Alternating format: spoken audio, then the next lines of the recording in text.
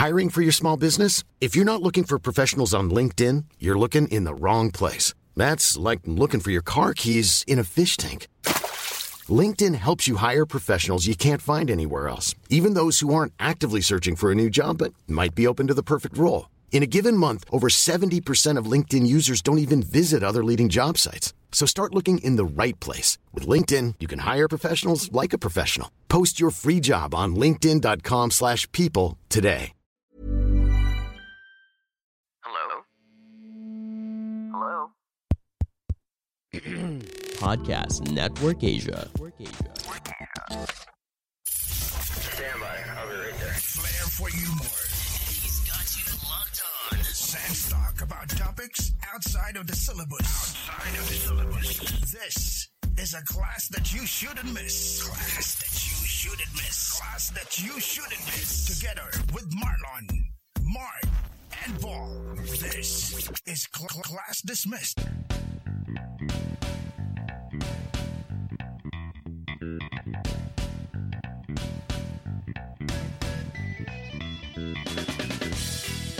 Hello class!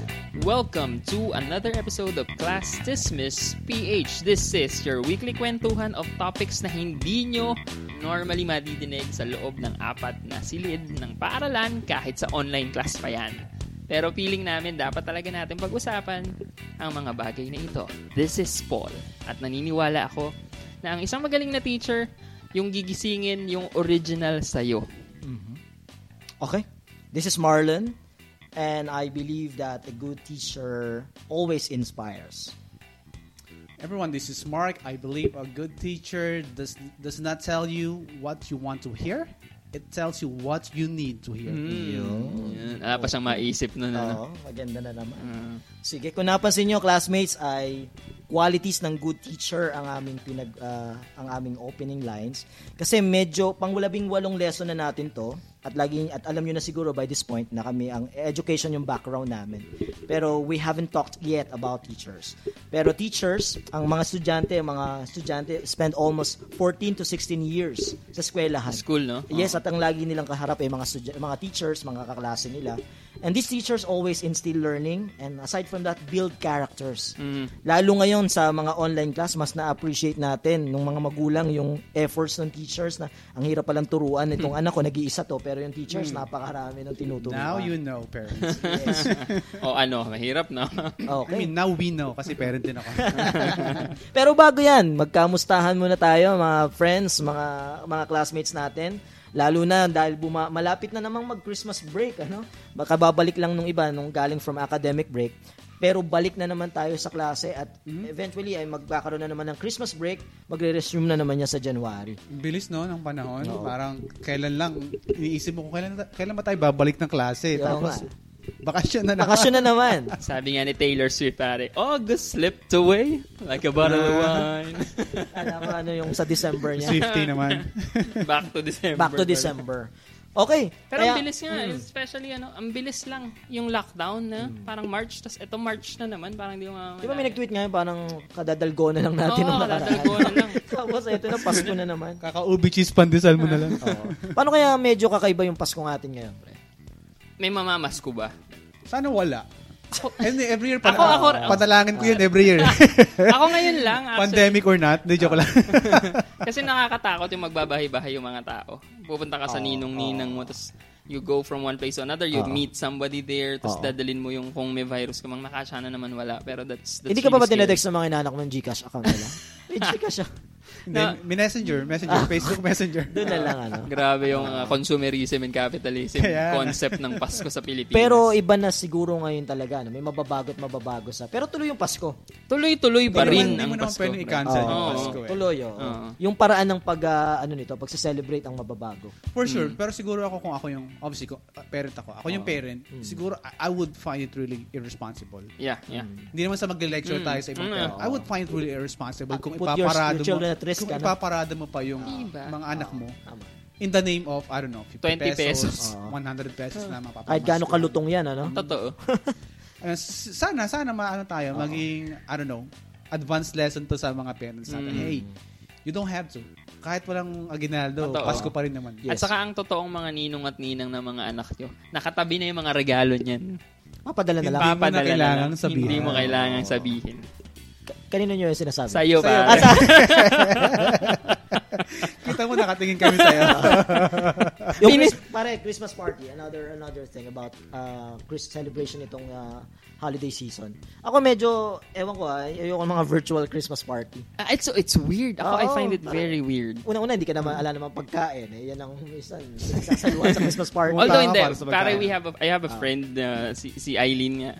In their design, yung friend natin sumasagot sa recitation natin niya. Sila, nag-virtual Halloween, nag-virtual party. Ang ginagawa ng company, nagpapadala ng pera.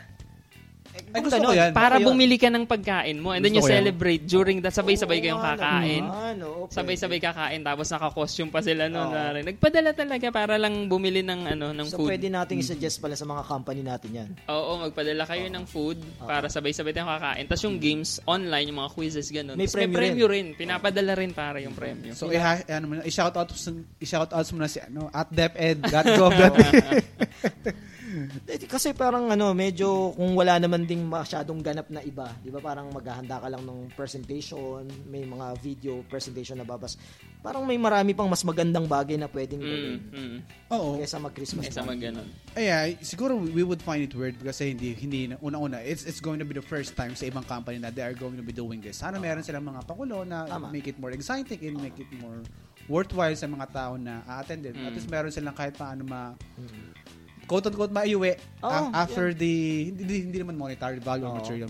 Maiuwing experience. Sabi ko sana sa'yo, yung babudget mo na sa party, i-distribute mo na lang. Yung greatest mo sana tangible.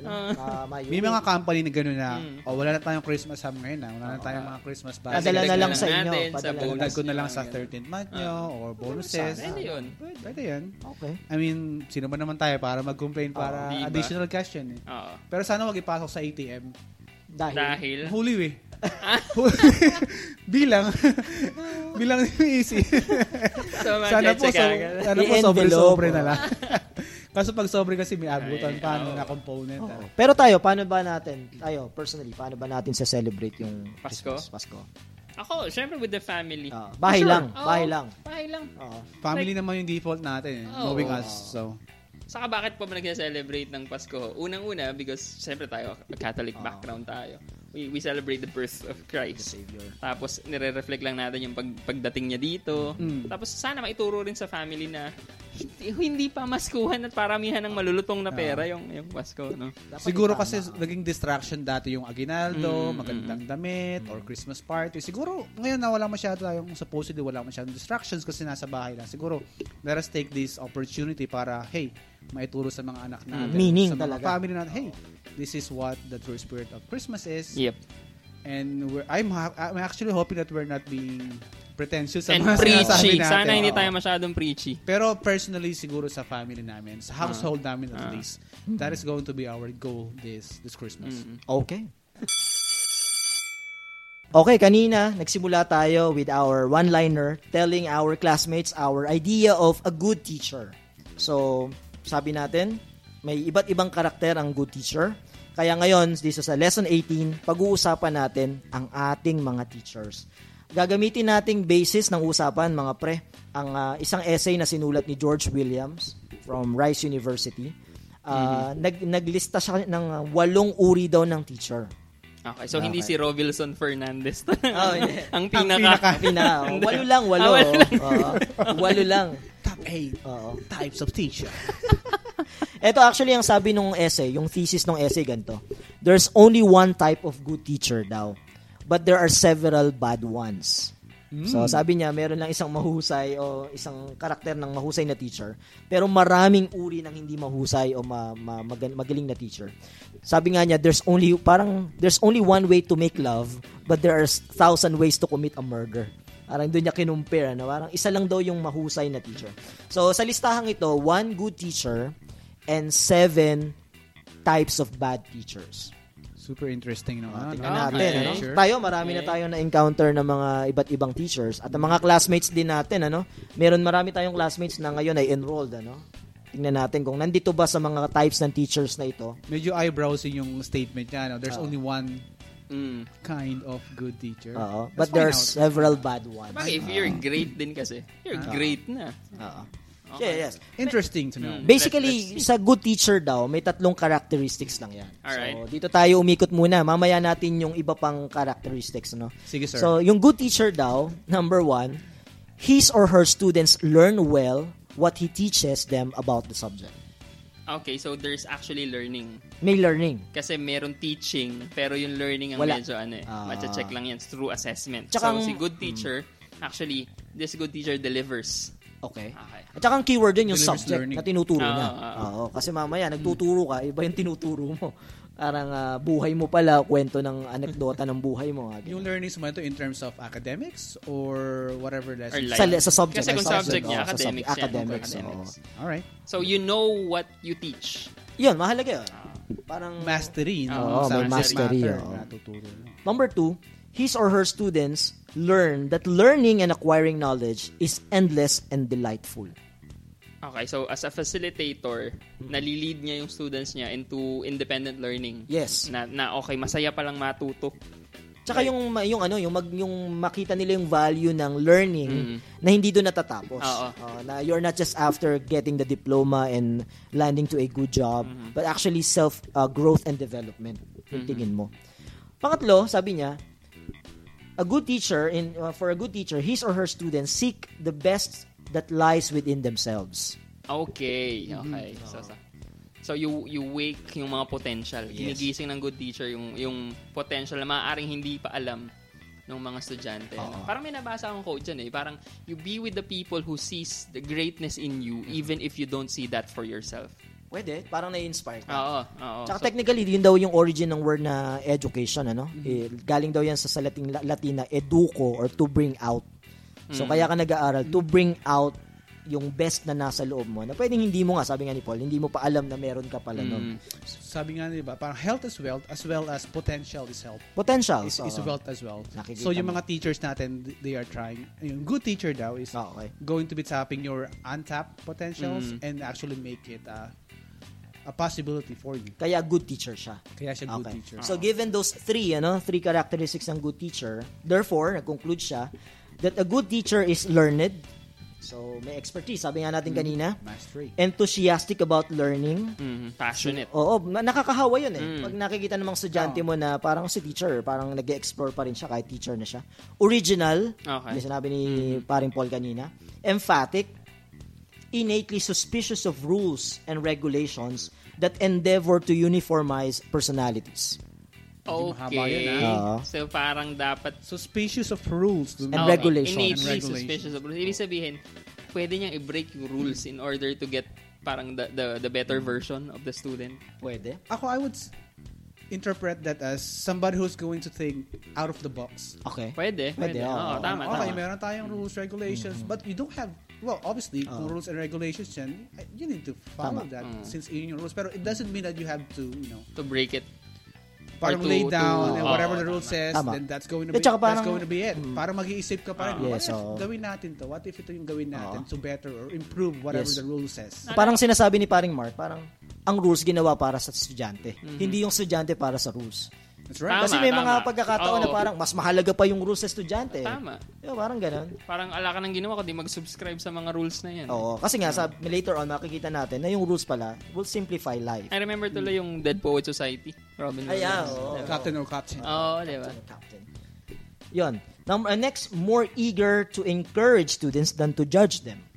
Okay, encouragement than judging. Than judging. And finally, value appreciation than condemnation. Okay. Almost the same yung ang ideal din in fairness sa essay na yan. Medyo, so, yun daw yung characteristics ng good teacher. Meron ba tayong mga na-encounter na gano'ng mga teacher sa pag-aaral natin? I feel like I have not actually met a teacher na lahat yan meron siya. Pero some facets, yung ibang part, meron talaga lahat. Okay, so depende lang sa pagtingin mo siguro. Or sa relationship mo dun sa teacher na yun. Kasi ngayon, if I'm trying to tap my memory dun sa mga naging teacher ko, and nagpa-flash lang ngayon sa isip mo with those characteristics, no? meron sila. Pero meron ding wala sila. So depende na lang sa pagkakaalala mo rin sa teacher mo. That's right. I was gonna say that. Kasi baka mamaya akala mo walang na-imbibe na anything positive. Pero yung approach pala nila sobrang indirect. Okay. Implied. So hindi niya sasabihin na do this or do that. So yung mga mannerisms niya, yung approach niya, it is actually inspiring you. It's actually pushing you towards doing these things na, hey, look at you now. Yes. You're a successful person. Or nature natin yung mas naalala natin masama. Posible. Kaya pag-usapan natin yung bad teachers. Pero may nabasa akong research, pre, yung memory daw natin. Nire-rewrite yan, depende sa stimulus na dumating. Totoo naman. So, yung pinresent ni Lon, yung qualities of a good teacher, ang iisipin natin, ang hahanapin natin, is yung good dun sa mga naging teacher natin. Nakafocus ka na sa Pero sabi ni George Williams nga sa essay na yon, ito naman daw yung mga characteristics nung 7 na not so good. So, describe natin sila. Then, pwede tayong mag-share ng experiences natin before kung naka-encounter tayo ng ganitong uri ng teacher. Alright. Malay mo, tayo yun. Kayo yun. Pwede rin naman sabihin na, uy, ako yun. Okay. Ako yun. Guilty, Your Honor. Yes. 7 types ng bad teachers. Tama kung tawagin natin bad to. Pero not so good. Hindi sila good kasi sa qualifications ng author ng essay. Naalala ko sa bad teacher, si Cameron Diaz. Sabihin ko nga sana. Paunsa sa utang dun. Okay. Yung ibang terminologies dito, siya yung author talaga yung tumawag. Ako naman, ginamit ko lang yung word to describe the teacher. The first type of not so good teacher is the plain stupid teacher. Playing stupid. Okay. He's not actually stupid. Plain stupid. As in, plain. Sungak. Parang dinig ko plain. Plain stupid teacher. Sabi dito, is a good person. Wait lang. Paano naging teacher yun? Pakinggan natin description. Medyo striking yun. Hindi naman siya kasi unintelligent. Okay. Intelligent but there's some sort of stupidity. Okay. Sige. Okay, sabi dito, a plain stupid teacher is a good person but a bad teacher. Okay. He or she doesn't know, quote unquote, she doesn't know that she is boring her students. Okay? She doesn't intend to learn new things. She just follow the rules because rules simplifies life. Okay. And simplifies everything for her. Kaya siya plain stupid dahil wala nang original sa kanya. Yes. Tapos wala na siyang parang any small amount of interest to improve. Yeah, hindi na siya nag-grow, pre. Kung ano yung alam niya, no tinuturo niya 2 decades ago, yun pa rin siya. May tulang ganyan si Riley Bautista, Langka Award winner, entitled Pedagogic. Okay. Yung isang teacher daw, super learned siya. Mastered niya lahat, kahit footnotes. Pero at the end of the poem, yung irony doon, siya yung hindi nag-grow. Siya yung hindi nag-improve kasi kung ano yung alam niya dati, doon na lang siya. Yung iba kasi katwiran, hindi naman nababago yung knowledge. Sabi nila, yung verb nung 1970s, verb pa rin ngayon. Pero syempre, may mga theories na bago. And also, how you teach, the students will change. Tama. Ako lagi ko sinasabi sa mga estudyante, iba yung trabaho ng teacher sa trabaho na ng mga nasa opisina, na papel ang kaharap mo, computer, hindi nagbabago yan. Every semester, every school year, ibang estudyante kaharap mo, iba yung background niyan. Dapat nag-grow ka rin, nag-i-improve ka rin sa pakikitungo sa kanila. Balikan ko ng konti yung rules. Parang na-simplify. Parang rules are meant to simplify life. Balikan ko rin sabi ka ngayon, parang if you don't think out of the box, parang nakapag-form ka na ng habit because of these rules without realizing na these rules are actually sometimes are obstruction towards better learning. Kasi meron ka ng sa sarili mo parang inaw year over year, yun na yung meron ka. Okay. Ang matindi rito, if you don't explore though, outside of the rules, if you don't think out of the box, then that's wala rin bago. That's not a good thing. Yung isa pa dito, yung parang she doesn't know that she's boring her students and she's parang sinabi pa sa description, parang she's cracking some jokes at her own expense. Parang siya sa kanya na natatawa yung mga estudyante, hindi niya alam. Hindi na rin siya makakonect sa estudyante kasi nga hindi naman siya lumalabas na sa konteksto, hindi naman siya nakikipagkwentuhan outside ng klase. Hindi mo na alam yung lengguwahe ng estudyante mo. And that's super important. Yung language ng mga learners mo. Yung interest nila, pre. If you're not able to relate, the moment kasi that the teacher disconnects with the students, medyo mahirap na. Kaya siguro tinawag din siyang plain stupid teacher na parang wala na, parang tinuturo mo siguro nung una-unang taon ng pagtuturo nito. Okay. Kasi bago yung alam mo. Pero nung habang tumatagal, hindi ka nga nag-update, hindi ka nag-grow, hindi ka nagre-retool, wala. Pwede. Siguro yung earlier years mo, you are super effective, you are super efficient, kasi yun yung panahon mo. However, if we stop learning, wala rin. Okay. So, naka-encounter tayo niyan. Feeling ko ako yan. Marami tayong ganyan. Joke lang. Meron, pre. Natandaan niyo yung ano? Meron tayong prof. Wala tayong bibig kasi na pangalan na. Pero I remember may nagbigay sa atin ng handouts ng notebook din niya. Okay. Yung nag-aaral siya yung handouts niya mismo nung nag-aaral siya. Yun din binigay sa atin. Ma'am, kami na po magpa-process yan. Parang kami na po magpa-process. Like, bakit? So anong epekto sa atin nung naging teacher natin, naging prof natin? Ako hindi ko nagustuhan yung subject. Ako rin eh. Di ba? Ang ganda pa naman ng subject. Maganda yung subject. If we're talking about the same professor, ang epekto sa akin ng subject, nasayangan ako kasi ganda pala ng subject. Ang ganda ng subject. Major natin yon, and she handled us how many major subjects? 3 in 1 sem yata. Kaya 9 hours siya. Kaya hindi mo masisi yung mga estudyante na gumawa ng bugtong para sa kanya. Mga kasabihan about the... Pwede ba natin sabihin? Ayan na. Ang punak. Ayan na. Ang toot! Kasi parang mapapailing ka na nga lang naman. Kasi lalo na na-discover namin ni Paul nung lumipat kami sa normal, sa masters. Parang, ang dami palang pwedeng pag-usapan sa subject na yan. About the subject, di ba? Oo. Nasayangan ka talaga. Sobrang ganda nung subject. Doon mo makukonclude, pre, na walang boring teacher. Boring subject lang. Ay, alam, boring subject. Boring teachers lang. Kasi pwede palang maging interesting yung subject. Oo. Number 3. Pangalawang bad types ng bad teacher. Smug. Bale, pangatlo siya sa linya. Good yung teacher. Okay. Good number 1. 2 is plain stupid teacher. Number 3, smug teacher. Smug ito? Smug. Ito yung flip top yata ito. Ito yung usok. Yung smoke and fog. Smoke pala. Smuglass. Sabi dito, ang teacher daw na to ay confident, clever, most knowing, bragging his high grades in college, his research works, his published articles, the awards received. He tends to belittle the students. He's kind to those who agree with him, but critical of independent and unconventional thinking. Okay. Again, hindi nakikita ko yung ibang nabanggit mo. Parang ako yun parang at some point in my life, naging ako yun eh. Pero yung last part, parang it doesn't jive. Okay. Yung last part is yung parang critical of independent and unconventional thinking students. Kasi ayaw niya nang nagdi-disagree sa kanya yung mga estudyante. Okay. Mabait siya dun sa mga estudyanteng amen sa kanya, hinahangaan siya.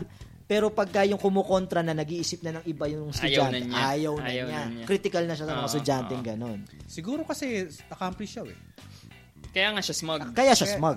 Kaya ganun yung attitude niya towards other people na he or she thinks na below him or her. Kaya pag merong another good idea na nag-emerge, kasi threaten siya. Nope, that's not gonna happen. Yes. Not under my watch. No. Pero ako, personally, siguro before, I've been that smug teacher. Pero yung last part, kasi I've always valued original ideas. Yung parang you're bragging your accomplishment, yung grade mo nung college. Siguro sa simula naman talaga. Oo, para kasing ang angas mo pa eh. Pero you know what I learned nung na national trainer na ako for DepEd sa national level? These people, yung accomplishment ko, ganito lang kaliit. Kung i-compare ko sa mga taong ito, bakit sila super humble? Tahimik pa rin. Tapos ang naging lesson nila sa akin, pero talaga, the more you grow daw, the more accomplishment you have, dapat mas humble ka. Yun yung naging lesson sa akin. The silent you become. Oo. Hindi ka na nagbabrag. Silent, ng DepEd sa akin. Siguro ayoko lang dun sa kanya, yung parang you belittle students.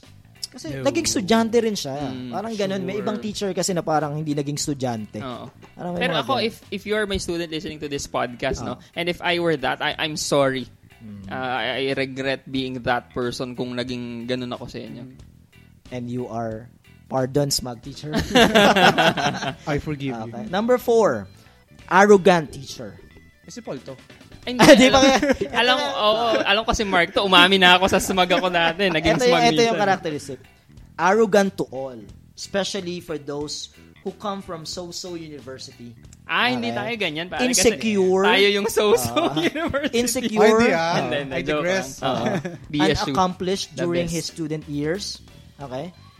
he now makes a comeback as a teacher. So he doesn't know that he doesn't even aware that the secret of education is respecting the students. He is right and all else is wrong. May ganyan ba tayong teacher dati? Para siya lang ang tama. Parang meron, no? Meron. Parang yung way to learning is a singular path. Yun. Ayaw ng ibang idea. No. May mga ganyan teacher. Saka alam mo yung tipo, I remember this parang sabi, drink from my fountain. Parang, this is the fountain of knowledge. Sa akin kayo uminom. Pero maganda yung reason niya dito. Insecure and unaccomplished during his student years. Kaya siya maangas. So, nag-ano siya. Parang tawag na. Overcompensate. Nag-overcompensate siya. Ngayon, na-teacher na siya. May comeback na siya. Ito na ako. Na-accomplish ko na to eh. Parang ang lungkot naman. Niya yan, pero ang lungkot naman. Ang lungkot naman niya. Ang buhay niya. Oo. Para who are we to judge? Pero ang lungkot niyan. Who are we to judge us? Ang lungkot niya. Tsaka matindi din yung he is right, all else is wrong. Di ba? Parang sa education, di ba? Parang marami naman. Sabi mo nga, parang hindi naman isa lang ang path to correct answer. Pero alam mo yun, na-iconic ko lang. Alala ko si House. Okay. Sa isang episode, yung chess. Nagsa-chess yung magaling. Sabi niya, yung mayabang na pasyente. Diba sabi niya House doon, arrogance has to be earned. What have you done to earn yours? Tama. Yun si arrogant teacher eh. Kaya ang problema kay arrogant teacher, sa binanggit mo, wala naman pala siyang actual accomplishment. Ang only accomplishment lang niya, naging teacher siya. Pero wala pa siyang accomplishment. Wala. Kaya kumbaga, wala pa siyang i-earn. Insecure nga siya nung kabataan niya eh. Mababa grades niya, di ba? Parang hindi masyadong yung university. Baka naman sa akala niya, baka naman to himself, or herself, accomplishment na yung pagiging teacher. Kaya nga siya kawawa, sabi niyo nga kanina. Parang may mundo siya na siya lang ang magaling. Napaka-weird. Di ba? Number 5. Ang ating number 5 ay indifferent teacher. Yun. Okay? He's described as cold, doesn't care, no real human warmth. His interest is only learning and his subject. Sheldon Cooper pa. Yung mga ganun, walang emosyon, walang... Sheldon Cooper. Oo. Walang paki sa nararamdaman ng iba. No? Sa learning lang, cold siya. How will this be effective, no? Sabagay, kaya nga pala bad. Oo. I mean, how could... Ganun ba ka-insensitive si indifferent teacher? Hindi ka marunong kumonek sa mga estudyante. Saka wala kang pakialam sa nararamdaman. Like, for example, sir, may nangyari po. Parang, wala, may nangyari po. Hindi ka pumasok. Sorry ka. Bagsak ka. Sir, may sakit po ako. Walang consideration. Hindi naman life and death yan. Sobrang binary niya, 0-1 ka lang. Sir, baha po kami ngayon. Para sa idiot, si Virus nung umpisa, no? Regents. Yun. Hindi mo napanood yun? Panoorin mo rin. Maganda yun. Super ganda. Pang-anim na uri ng teacher, overly friendly teacher. Okay. Ito raw yung a product of early solitude and social rejection. He overcompensates by trying to make his students like him instead of respect him. So, sorry, is this based on research? Based on his observation, long time kasi itong si George Williams has taught for several decades sa university and interest niya talaga yung different types of teachers. Kasi yung overly friendly, okay lang yan, gets natin yan. That respect is very important and crucial to the learning process. Okay lang maging yung affective filter hypothesis ni Stephen Krashen. Diba pag mataas yung filter mo, negate sa learning yun. Pag mababa naman, sobrang baba, wala nang respect, negate pa rin sa learning. So dapat you maintain a healthy level of filter. Kaya sinabi ni overly friendly nanggaling sa past na parang rejection. Yes, kaya ni-overcompensate niya ngayon na magustuhan siya. Oo nga, ang duda ko tuloy, like, paano niya nalaman lagi na yung overly friendly teacher na meron siyang bad may backstory ganun, may baggage? Kasi sabi nung background nung essay, he spent several years studying sa mga different types of people. May mga interview, background study rin siguro. Tsaka wag natin questionin yung source natin ngayon. Just because na Pero maganda siguro naman. Siguro ang operative word dito is overly. Overly. Parang wala namang masama kung friendly teacher ka. Kaso nga lang, syempre kung masobrahan ka na. Yung dapat, siguro management style ko rin to sa mga empleyado ko sa company namin. You become friends with them. Not because you need them, but because it's really fun to have friends. Kaso nga lang, as the manager or sa teacher, sa context natin, dapat meron pa rin kahit paano border. In that way, yung level of respect for you, hindi mawawala. Kasi pag sobrang at ease na ng mga tao sa'yo, ng mga estudyante mo sa'yo, yung learning process parang affected na rin eh. Yes. Okay lang kay sir yan. Hindi magagalit yan. Actually, naman yan. Actually, ikaw nasa tertiary level mas prone ka sa parang sir, bata-bata, barka-barkada, tropa-tropa, ganyan. How do you manage that? Kasi sa iba, tama si Paul, sa iba yung estudyante mo sa college. Technically, parang professionals na rin sila eh. One step, isang step na lang professional yung mga yan eh. So, dapat matutunan mo ring makisama sa mga estudyante. Pero not to the point, sabi nga ni Mark, na parang mawawala na yung mark, yung demarcation, yung boundaries na kailangan may respect pa rin. Like, you have to be friendly to kasi pag may friendliness factor, may trust factor din yan. Na pag nagtiwala sa'yo, not only because you are a master of your subject matter, pero makikita lang friendly, pagtitiwalaan ka. So, if you have an activity like this, naniniwala sila sa'yo, gagawin nila at para ma-draw din yung original sa kanila. Malaking bagay din kasi na people like you. Totoo naman yun. If your students parang first impression pa lang, I hate this teacher. First impression pa lang, ayaw na sa'yo. Affected na yung learning ng bata. Affected na for the entire semester, for the entire school year. Pero kasi if people like you, they have the tendency to, hey, sabi ni sir eh. Bait naman si sir. Okay naman yung sinasabi ni sir. Kasi you are a likable person. Ang tendency nila ay sumunod sa'yo eh. Actually, with all due fairness naman sa author na to, yun yung sinasabi niya, yung tama si Mark, yung operative word, yung overly friendly. Tapos sabi niya, parang hindi naman ma-compromise yung learning. Kasi ang focus kasi daw ng overly friendly, parang basta magustuhan lang siya to the point na nasa-sacrifice na yung learning talaga. At maganda, may tatlo siyang bawi. Sabi niya, this overly friendly teacher, number 1, he's not totally negative elements sa school. Sabi niya. So, number 2, he is young. Usually daw yung mga overly friendly young. But when he matures, he may change. Ako kasi yung sinasabi niya. Parang, ang hindi ko inaagrihan sa sinabi niya, yung emotional baggage part ng overly friendly student. Like, how would you know that?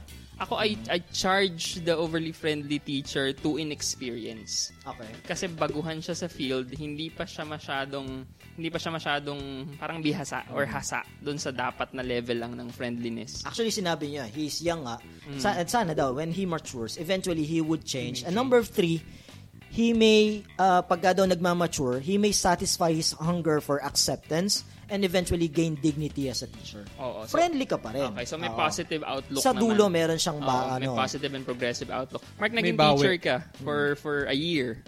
Did you become friends with your students? Friends, yes. Hanggang ngayon, 1 year lang ako nagturo, pero yung friendship namin, it last over a decade na rin. May benefits siyempre. Friends. Hindi, di ba parang may benefits yung mga libre ka sa pagkain. Bibigyan ka ng gifts. Tama. Ako, may mga estudyante pala tayong naging driver, libre ka. At one point, I'm gonna have to be honest though, at one point, naging guilty rin ako dito. Overly friendly.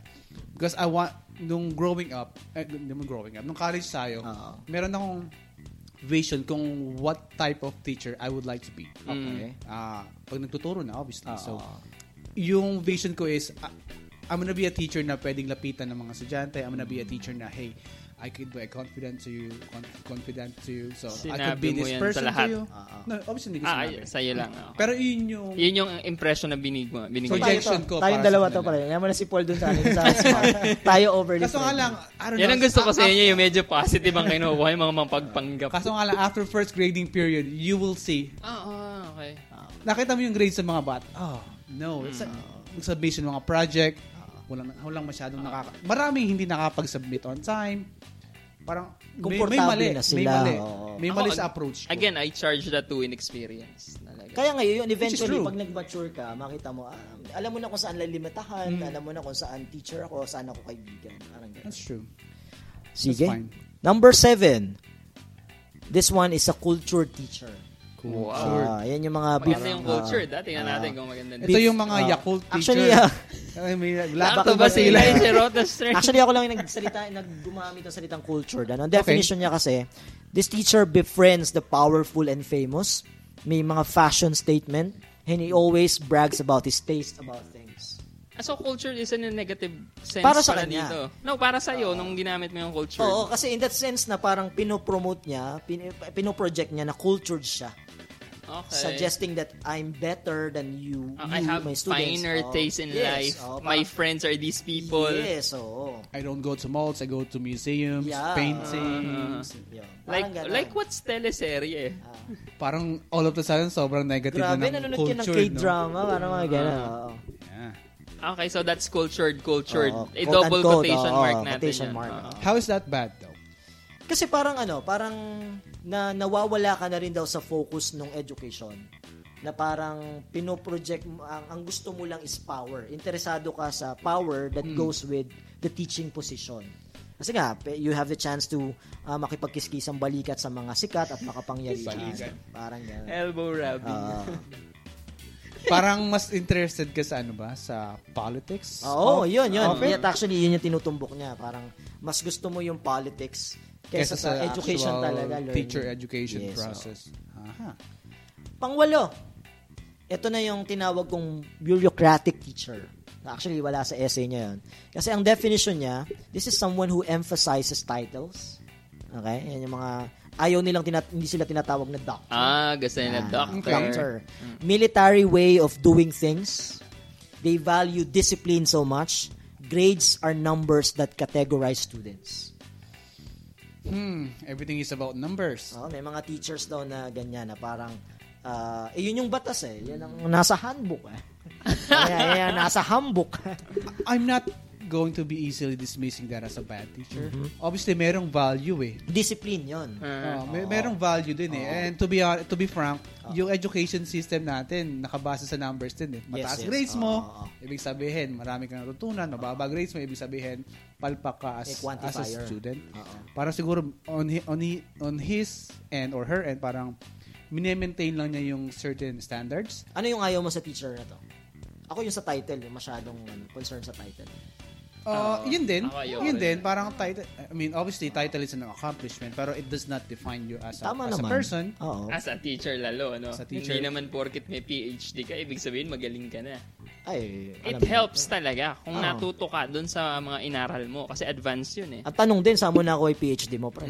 Di isa pa rin yun. Let me clarify, hindi naman tayo bitter kasi wala tayong PhD. I mean, mahirap na PhD, pre, yung PhD mo. Ano yung definition mo sa PhD? Puro hangin daw. Puro hangin daw. O kaya preparation for happy death. Grabe. Paano ba? Guys, sabi ko kanina, I won't easily dismiss that as a bad teacher. Kasi meron pa rin certain level of standards, meron pa rin numbers, meron pa rin mga bagay-bagay na kailangan mong i-quantify and i-qualify by the numbers. So, I think meron pa rin value doon sa teacher. Tsaka yung discipline nga, kailangan talaga. Discipline. So, parang for the lang ma-over siguro. Parang naging template na rin kasi yun ng mga teachers. Na this is our rules, ganito tayo. And pansin nyo, nung nasa college tayo, parang ginugroom tayo into becoming this type of teacher. Na, kayo magpapakulay ng buhok. Bawal magpatato, bawal si ganon. Kaya dinidefine natin lahat ngayon. Kita mo? Wisit ng tatlong na.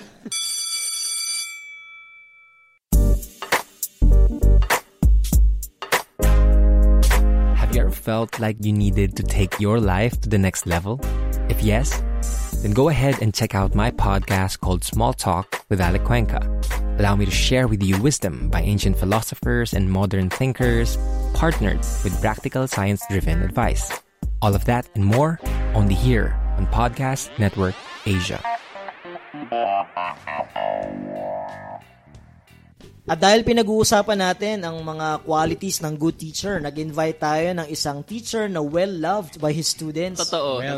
Diba? Araw-araw, iba-iba yung mga regalo sa table niyan.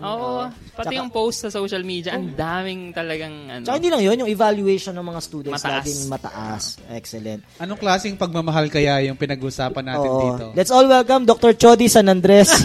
Ay, teka, hindi pala yung boss. At tinutukoy po natin, walang iba, Mr. Ruel Castro. Hey. Sir Ruru. Sir Ruru. Musta? Good evening. Ay, pero ano ba? Good evening ba? Good kahit anong everyone. Oo. Sir Ruel, pinag-uusapan namin yung mga qualities ng good and bad teacher. At dahil sabi nga namin sa intro, ikaw ay isa sa mga well-loved o mga students mo sa Bulacan State College of Education. May ilang tanong kami sa iyo. Kasama ko si ang Ate Paul at ang Ate Mark. Okay. Ay, totoo ba? Love ba nila talaga ako? Okay, simulan na natin. Okay. Go! Unang tanong, Ru, ang pinag-uusapan namin ay mga qualities ng good and bad teachers. Pero ang tanong namin sa iyo, bakit sa tingin mo ay well-loved ka ng mga students mo? Oh my God. Walang iisang factor ate na makakapagsabi ba't nga ba ako ay love ng mga estudyante. Siguro nagkataon, advantage, one of the advantages yung age factor. Tapos sa college ako nagtuturo. So, when I started teaching, I was just like 2 years na mas matanda sa kanila or kaedad lang or meron pang mas may edad sa akin. Kaya, mas alam ko yung trip nila sa buhay. Kaya, ayun, na-integrate ko yun sa strategies ko pag nagtuturo. I mean, I know their language, I know what is trending, tapos, and these things that they do outside the school are also the things that I do or that I integrate in my strategies. Tapos, siguro factor din ate yung yung generation natin ay hindi na traditional yung approach at yung pagtuturo sa mga bata na napakalaki o may barrier yung outside world tsaka inside world. I mean, yung buhay sa eskwelahan, sa loob ng paaralan, tsaka yung buhay sa labas ng paaralan. Sa ngayon kasi, sa panahon kasi natin ngayon, parang parang there's just a thin line, no, na nagdi-divide sa kanila or totally at all ay wala na nagdi-divide. Kaya mas personal na yung atake at mas napupulsahan natin yung mga estudyante dahil sa dahil sa pagbabago ng panahon na yun. Ganon. Oy, linawin lang natin ha. Ate kasi tawag sa atin, makakala ibang podcast to. Kay ate. Sorry. Kay ate podcast. Mga friends din natin yan, of course. Mga friends natin yan. Pero at Sir Ruel, biglang naging formal tuloy. Sir Ruel? Yes, Sir Paul. Kasi kanina nabanggit nila yung isang overly friendly na teacher. And nag-lean siya towards yung negative teacher. Have you ever felt at one point in your teaching career that you have been too overly to friendly? Your liking? Like you become too friendly to your students? Well, sa aking namang pananaw at evaluation ay wala naman. Kasi I see to it naman na during every first meeting, kasama yun sa orientation na we may talk like this or parang barkada lang ganon, but always remember that there would be limitations for everything. I mean, pagka naman discussion talaga. Pero pag time naman ng lokohan din talaga. And I joined their GCs their group chats. And yun, I mean, walang masyadong filter kasi group chat na siya. No? So I consider that as outside the school. At hindi ako masyadong nagko-comment. For example, may mga pinag-uusapan sila doon na something personal or something about their other teachers, ganon, or other student from other section. Hindi ako nagre-react doon. Although, pag kami nakababasa akong mga negative things, na sobrang negative comments, be it in social media or in personal, ginagawan ko ng paraan para ma-segue yun dun sa discussion. Ganun, para nararamdaman nila din na ganun. Tsaka nagagalit din ako, Sir Paul. At mas madalas pa nga akong magalit pag ganun. Okay. So to answer the question, na dapat merong line. Yes, to answer the question, hindi ko pa naramdaman na sobra akong yung pagiging friendly ko ay nag-lean towards a negative effect. Ganyan. Maganda yung yung may ganyan. Maganda yung may balance, no? Kasi hindi mo pwedeng sobrang disciplinarian, sobrang batas militar, ganyan. Kasi yes. Otherwise, Kuya, Sir Mark ba yun? Ng mga estudyante. Opo. Ay, siya nga po. Ako nga po. Although napaka-subjective nung balance. Kasi For sure. Oo, ayun, ganun eh. Ayun, may limitasyon. At yun naman ang byword lagi natin. Laging may limitasyon. Tsaka nagkataon din siguro na hindi mahirap kausap when it comes to limitations yung mga estudyante ko sa College of Ed. Bilang sa ibang subjects naman ay trained sila then on how to discipline themselves first. Kasi yun din naman yung mga bagay na gagawin nila when they practice the profession. Sadly, hindi ako nagkaroon ng chance na magturo ng ibang kolehiyo eh. Kaya hindi ko rin masyadong ma-compare. Next question for you, Ate, Sir, Ruru. Na-confuse na ako ng tawag. Ano yung idea mo ng good and a bad teacher? My ideas of a good and bad teacher. Basically, a good teacher is the one who teaches well. I mean, he means business all the time. If it is a time for teaching, I mean, you have to do it effectively. I mean, to the best of your ability. I mean, every day is demonstration teaching day. And that is always my reminder then to my students na kahit walang observer kayo meron, dapat you have to give them the discussion of your career. Parang ganun. A bad teacher is a corrupt teacher. I mean, in all sense of a word, no? Sa time, sa power na meron siya, sa authority na meron siya. So basically po, a bad teacher, you'll become a bad teacher when you do not do your first job, and that is to teach. Kaya ayoko nung teacher na puro pa-report. Para sa akin, yun eh, one of the qualities ng pagiging bad teacher, yung you just give the topics included in the syllabus and assign reporters from the very first day until the last day of the semester. Parang, although it's good that we train their confidence, I mean, 'di ba? Parang addressing their stage fright and all, but I don't know, we are paid to do our job and our job is to teach and not just to sit at the back and listen to the reporter and after that, just repeating everything. I mean, we're not giving any justice to education if we'll just rely on that. Would you say na yung adjective natin para sa mga ganitong teacher ay lazy? Lazy teachers? Lazy, more like complacent. Ganorance. Pero oo naman, part na yun ng pagiging lazy kasi the fact na nagpapa-report ka lang, ano bang nire-review mo sa gabi? 'Di ba? Nung ikaw naging teacher, ano yung parang guiding principle mo? Parang pag naging teacher ako, ganito ko. Ayun, pag naging teacher nung estudyante pa lang ako, nagte-train, nagsasanay pa lang ako sa pagiging guro. Hanggang ngayon, parang ano yung guiding principle mo? Ayun, hanggang ngayon ay dinadala ko. No, nakita ko yung mga magagandang bagay, magagandang qualities ng aking mga naging professor. Sabi ko, pagpasok ko ng classroom, dapat wala akong dalang madaming libro. Ganyan, dapat isa lang or kung pwedeng wala, dapat lahat na-rehearse ko na yon beforehand. Dapat nasa isip ko na siyang lahat. Tapos hindi ako magpapa-report. I mean, I would ask them to recite but not to the point that I would ask them to, to discuss everything. I mean, there are other ways or strategies for you to help your students gain confidence in one way or another like that. Ayan, ganon. Tapos sulit. Sinusigurado kong sulit. Yung kahit 1 hour and a half lang kami nagkita, sulit yon. May baon pa uwi. Saka importante yung humor Yes, although kumukuha ng timing yung humor, saka baka minsan maka-offend yung humor, pero importante siya. Ate, do you have any former teacher without mentioning their name tingin mo nag-influence sa'yo into becoming this? Yeah, my grade 6 advisor. She's really the one who said, I mean, kasi di ba sa public school kasi after graduation, kinabukasan, pabalik ka ng school para ibalik yung toga. Ganon. Tapos, kukunin mo yung card, ganyan. Tapos, nung binigay sa akin yung card, nung grade 6 kong teacher advisor, sabi niya, sabi niya, mag-teacher ka, tapos dito ka magturo sa bulihan, sa lugar namin. So, hindi na siya nawala sa isip ko.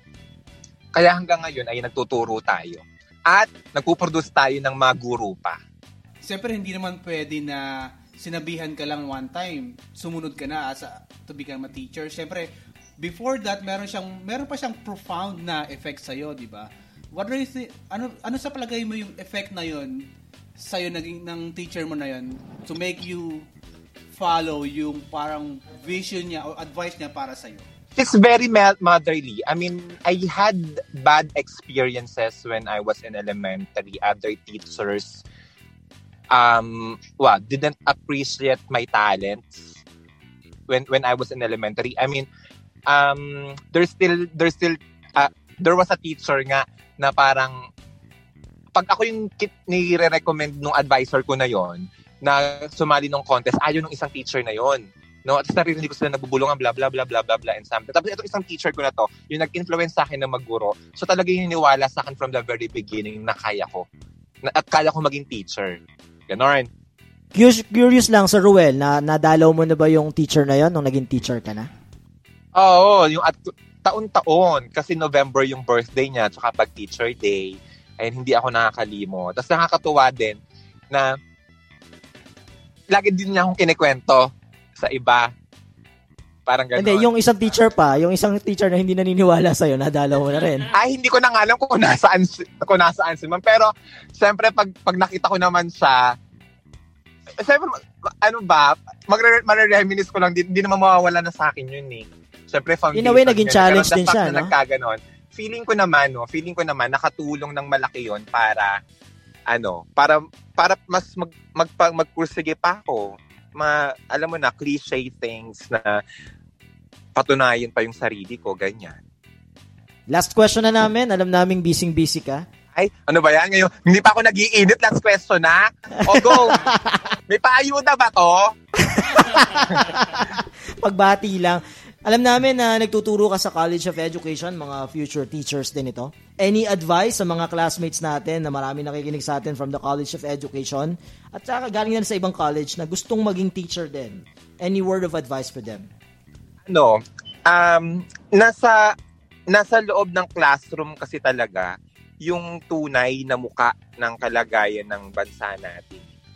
So kung talagang gusto nyo pong makatulong, at kung talagang gusto nyong maging dakilang muli ang bansang ito, tara po at samahan nyo po kami sa propesyon dahil makapangyarihan po ang salita ng mga guro. Kung yung nakikita po natin na injustices sa bansa natin o sa lipunan natin, mababago po yun kapag po ang mga guro ay nagkaisa sa pagtutuwid ng kaisipan ng mga bata. Mga ate, mga sir, lagi kong sinasabi sa mga estudyante ko na tayong lahat, galit na galit tayo sa mga corrupt na officials kasi ginagastos nila yung taxes, yung buwis ng taong bayan para sa pangsarili ng nilang kapakanan for their own pleasure.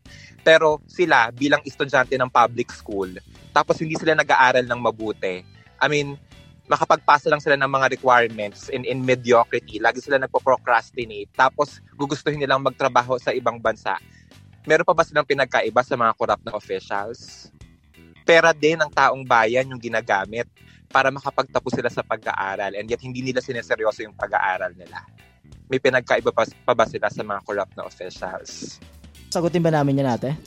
Sila na po yung sumagot. Sa mga nakikinig po, kayo na po ang bahalang sumagot. At kung gusto niyo pong mabago ang sitwasyon ng mundo ng bansa natin na ito, tara po, samahan niyo po kami sa teaching profession. Sabay-sabay po tayong maglingkod sa bayan.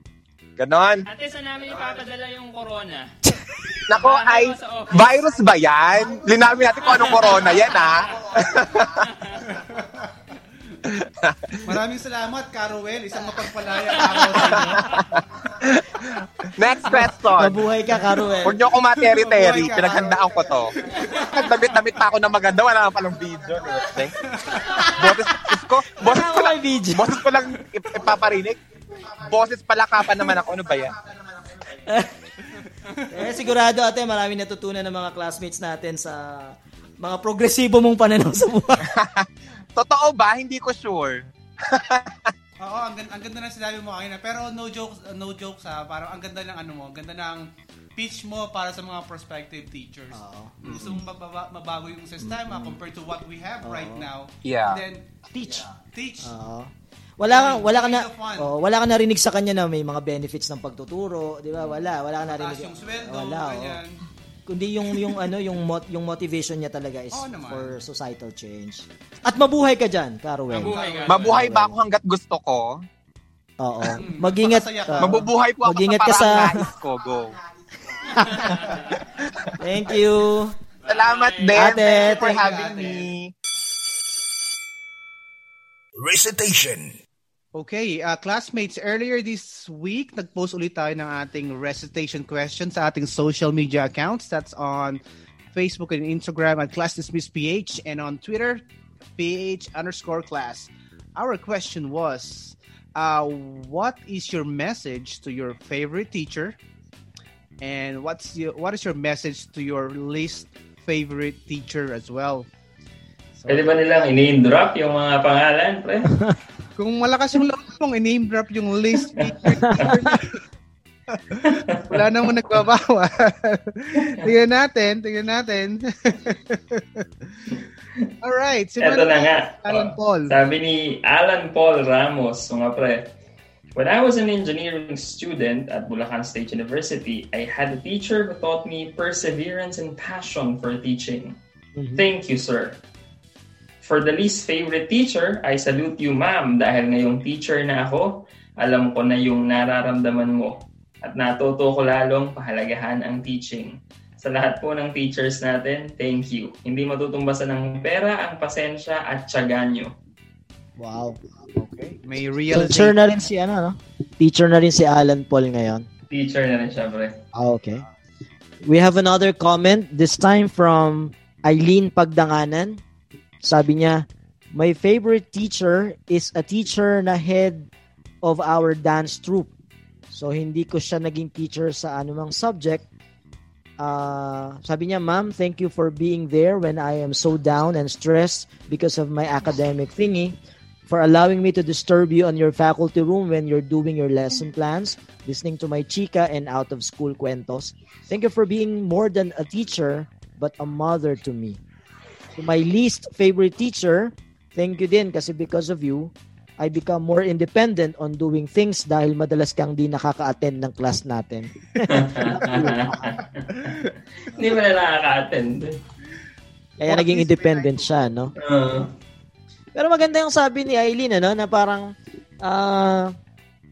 kahit hindi niya naging teacher sa subject, yung naalala niya yung ginawa nung teacher na yon sa kanya, yung advisor nung dance group. Advisor kasi nila yan eh.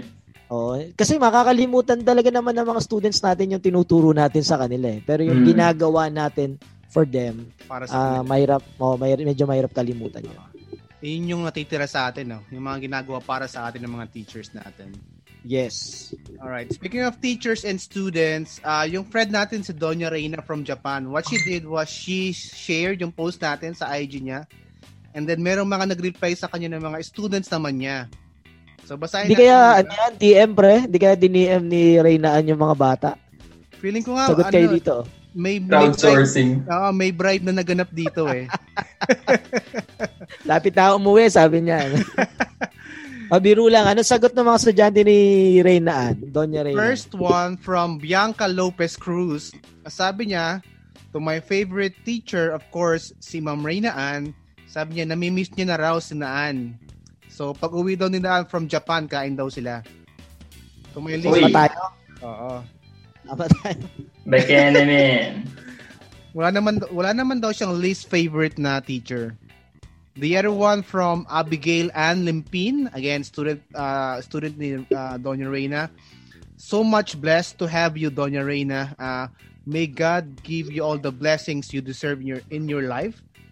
Dahil alam ko pong super deserve mo yan. May God bless you even more. Stay safe palagi and love daw niya si Reina Ann. Okay. The third one we have from Charmaine Perez. Sa favorite kong teacher palagi, miss ka na namin sobra. Ingat kayo palagi. So, pakita natin parang sobrang close nila, no? Puro si Naan ang favorite, ano? Puro sa Reynaan kasi nga... Hindi kaya sinadya ni Naan na isend dun sa mga yun? Ana? Hindi kaya sinadya ni Naan na sendan yung tatlong yun? Kasi ka-close niya? Baka nga ganun yung nangyari. katiwalian na naganap. Tayo na inform sana ginawa rin natin yan. Kung alam lang natin, tayo message brigade sa mga students din natin. Busy yung mga estudyante natin. Hindi tuloy tayo naisagot sa least favorite teacher. Least favorite. Yun na sana yung chance nila na makaganti sa atin So yeah, those were the comments from our social media accounts. Again, on Facebook and Instagram at Class Dismissed PH, and on Twitter, PH_class.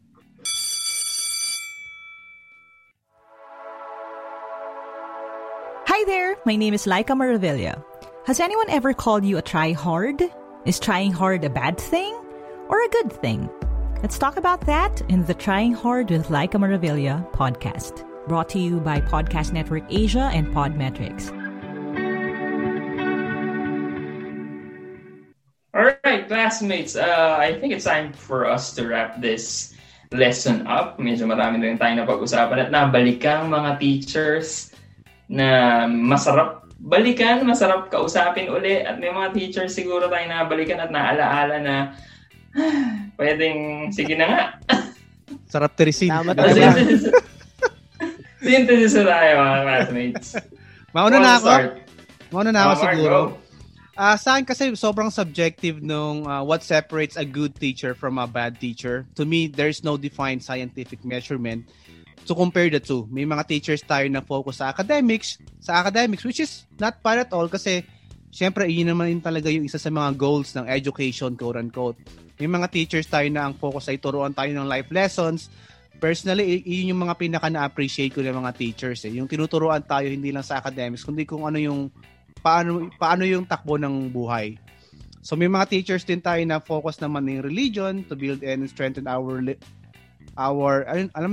religiosity, our spirituality. Wala rin namang masama doon. Pero siguro para sa akin, ang pinakagusto ko is personal preference to. That is a teacher who inspires their students to be better citizens to their country and be a better model to their community that they belong to. I mean, intelligence is great. Siyempre, thank you Lord din kung magiging relihiyoso tayo because of our teachers. Pero sa akin kasi, kung hindi natin na-apply yung dalawa na yun into good use, where we can be actively and productively helping our country and our community and our family, it's going to be a waste din kung hindi natin nagagamit ng mas maayos. So, bago naman kasi tayo naging umanib sa religion, bago tayo nakakilala ng mga kulay sa politika, bago tayo naging edukado, nung pinanganak tayo, instantly naging mamamayan muna tayo So, siguro doon ako sa teacher na ang goal ay humubog ng mga mag-aaral na magiging huwaran na mamamayan. So, palagay ko doon tayo magiging panalo. Laban lang. Laverne. Ako, ang gusto kong parang take away from this lesson 18 is yung magagaling na teacher, yung mga teacher na naaalala ko at yung mga teacher na parang minahal ko sa pagtuturo ay yung mga teacher na hindi na iparamdam sa akin na lesson pala yun, na kailangan ko palang matutunan yung topic na yun. Yung parang naging super light lang ng pag-atake niya sa discussion, sa lesson, at naiparamdam yung meaning behind the lesson. Kasi parang sabi nga ni Frank McCourt, no, dun sa Teacher Man na libro, parang you can't teach in a vacuum. You have to connect it to real life. At yung mga teacher na magagaling para sa akin, ay yung kayang-kayang idikit, i-connecta sa personal life, sa contextual life, sa buhay, sa society, yung mga lesson na diniscuss nila. So ako, that's what I want to aspire to as I am in this field, no? Yung hindi lang ako mag-stick kung ano yung nasa curriculum. I wanna go beyond what's in the curriculum para makabuo talaga ako ng mga estudyante na siguro tutulong din sa pagbabago ng mundo for the better. Siguro I want to teach and I want to help the world one classroom at a time.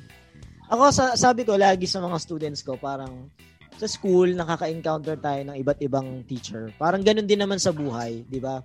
Parang different types of teachers parade before us. Sa buhay, pinupukalan din tayo ng iba't ibang experiences. At alam naman natin yun, not all teachers are created equal. May mga teachers na who will inspire you. May mga teachers na babatuhin ka sa klase o mabobore ka. Pero ganun yung buhay, ano? May mga bagay talaga mag-inspire sa'yo, may mga bagay namang mabobore ka. Ang mahalaga, may natututunan tayo kahit na inspiring or boring teachers. Kasi sa bottom line nun, sabi nga natin kanina sa recitation, parang makakalimutan natin yung tinuturo na lesson ng teacher, yung sa subject. Pero hindi natin makakalimutan yung kung ano yung pinakita sa atin ng mga teacher. Kaya ako lagi ko nire-remind sa mga estudyante ng Teacher Education College, parang we teach who we are. Parang we don't just teach our lessons, but we teach who we are. Kung tayo bilang tao, bahagi yun sa tinuturo natin sa mga estudyante natin. At sabi ko nga, ano man yung mga teacher natin nung nakaraan at ngayon, lagi silang may contribution sa kung magiging sino tayo at kung magiging ano yung contribution natin sa society o sa bayan, sabi nga ni Mark. Yun lang. Dahil dyan, classmates, may assignment kayo, no? So, please, kung meron pa kayong mga friends na hindi pa nadidinig si Class Dismissed PH, please inform them that we have this kind of podcast kung saan pag-uusapan natin ang mga bagay na hindi pinag-uusapan sa apat na sulok ng paaralan. Salamat. Naitawid natin. Pag-usapan ng buhay ng may buhay. Ano? The interaction doesn't have to end here. You can follow us on our social media account, Class Dismissed PH on Instagram and Facebook. Please follow us on Spotify, Apple Podcasts, Google Podcasts, and Anchor. It's Class Dismissed PH. And on Twitter, you can find us at PH_class. This has been Paul. This is Marlon. This is Mark. And Class Dismissed. Dismissed.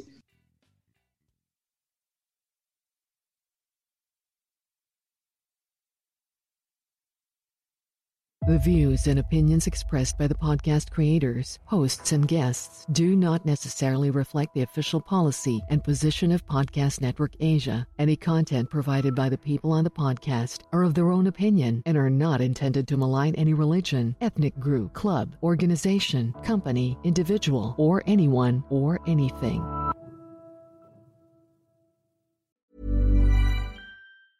Planning for your next trip? Elevate your travel style with Quince. Quince has all the jet-setting essentials you'll want for your next getaway, like European linen, premium luggage options, buttery soft Italian leather bags, and so much more. And is all priced at 50 to 80% less than similar brands. Plus, Quince only works with factories that use safe and ethical manufacturing practices. Pack your bags with high-quality essentials you'll be wearing for vacations to come with Quince. Go to quince.com/pack for free shipping and 365-day returns.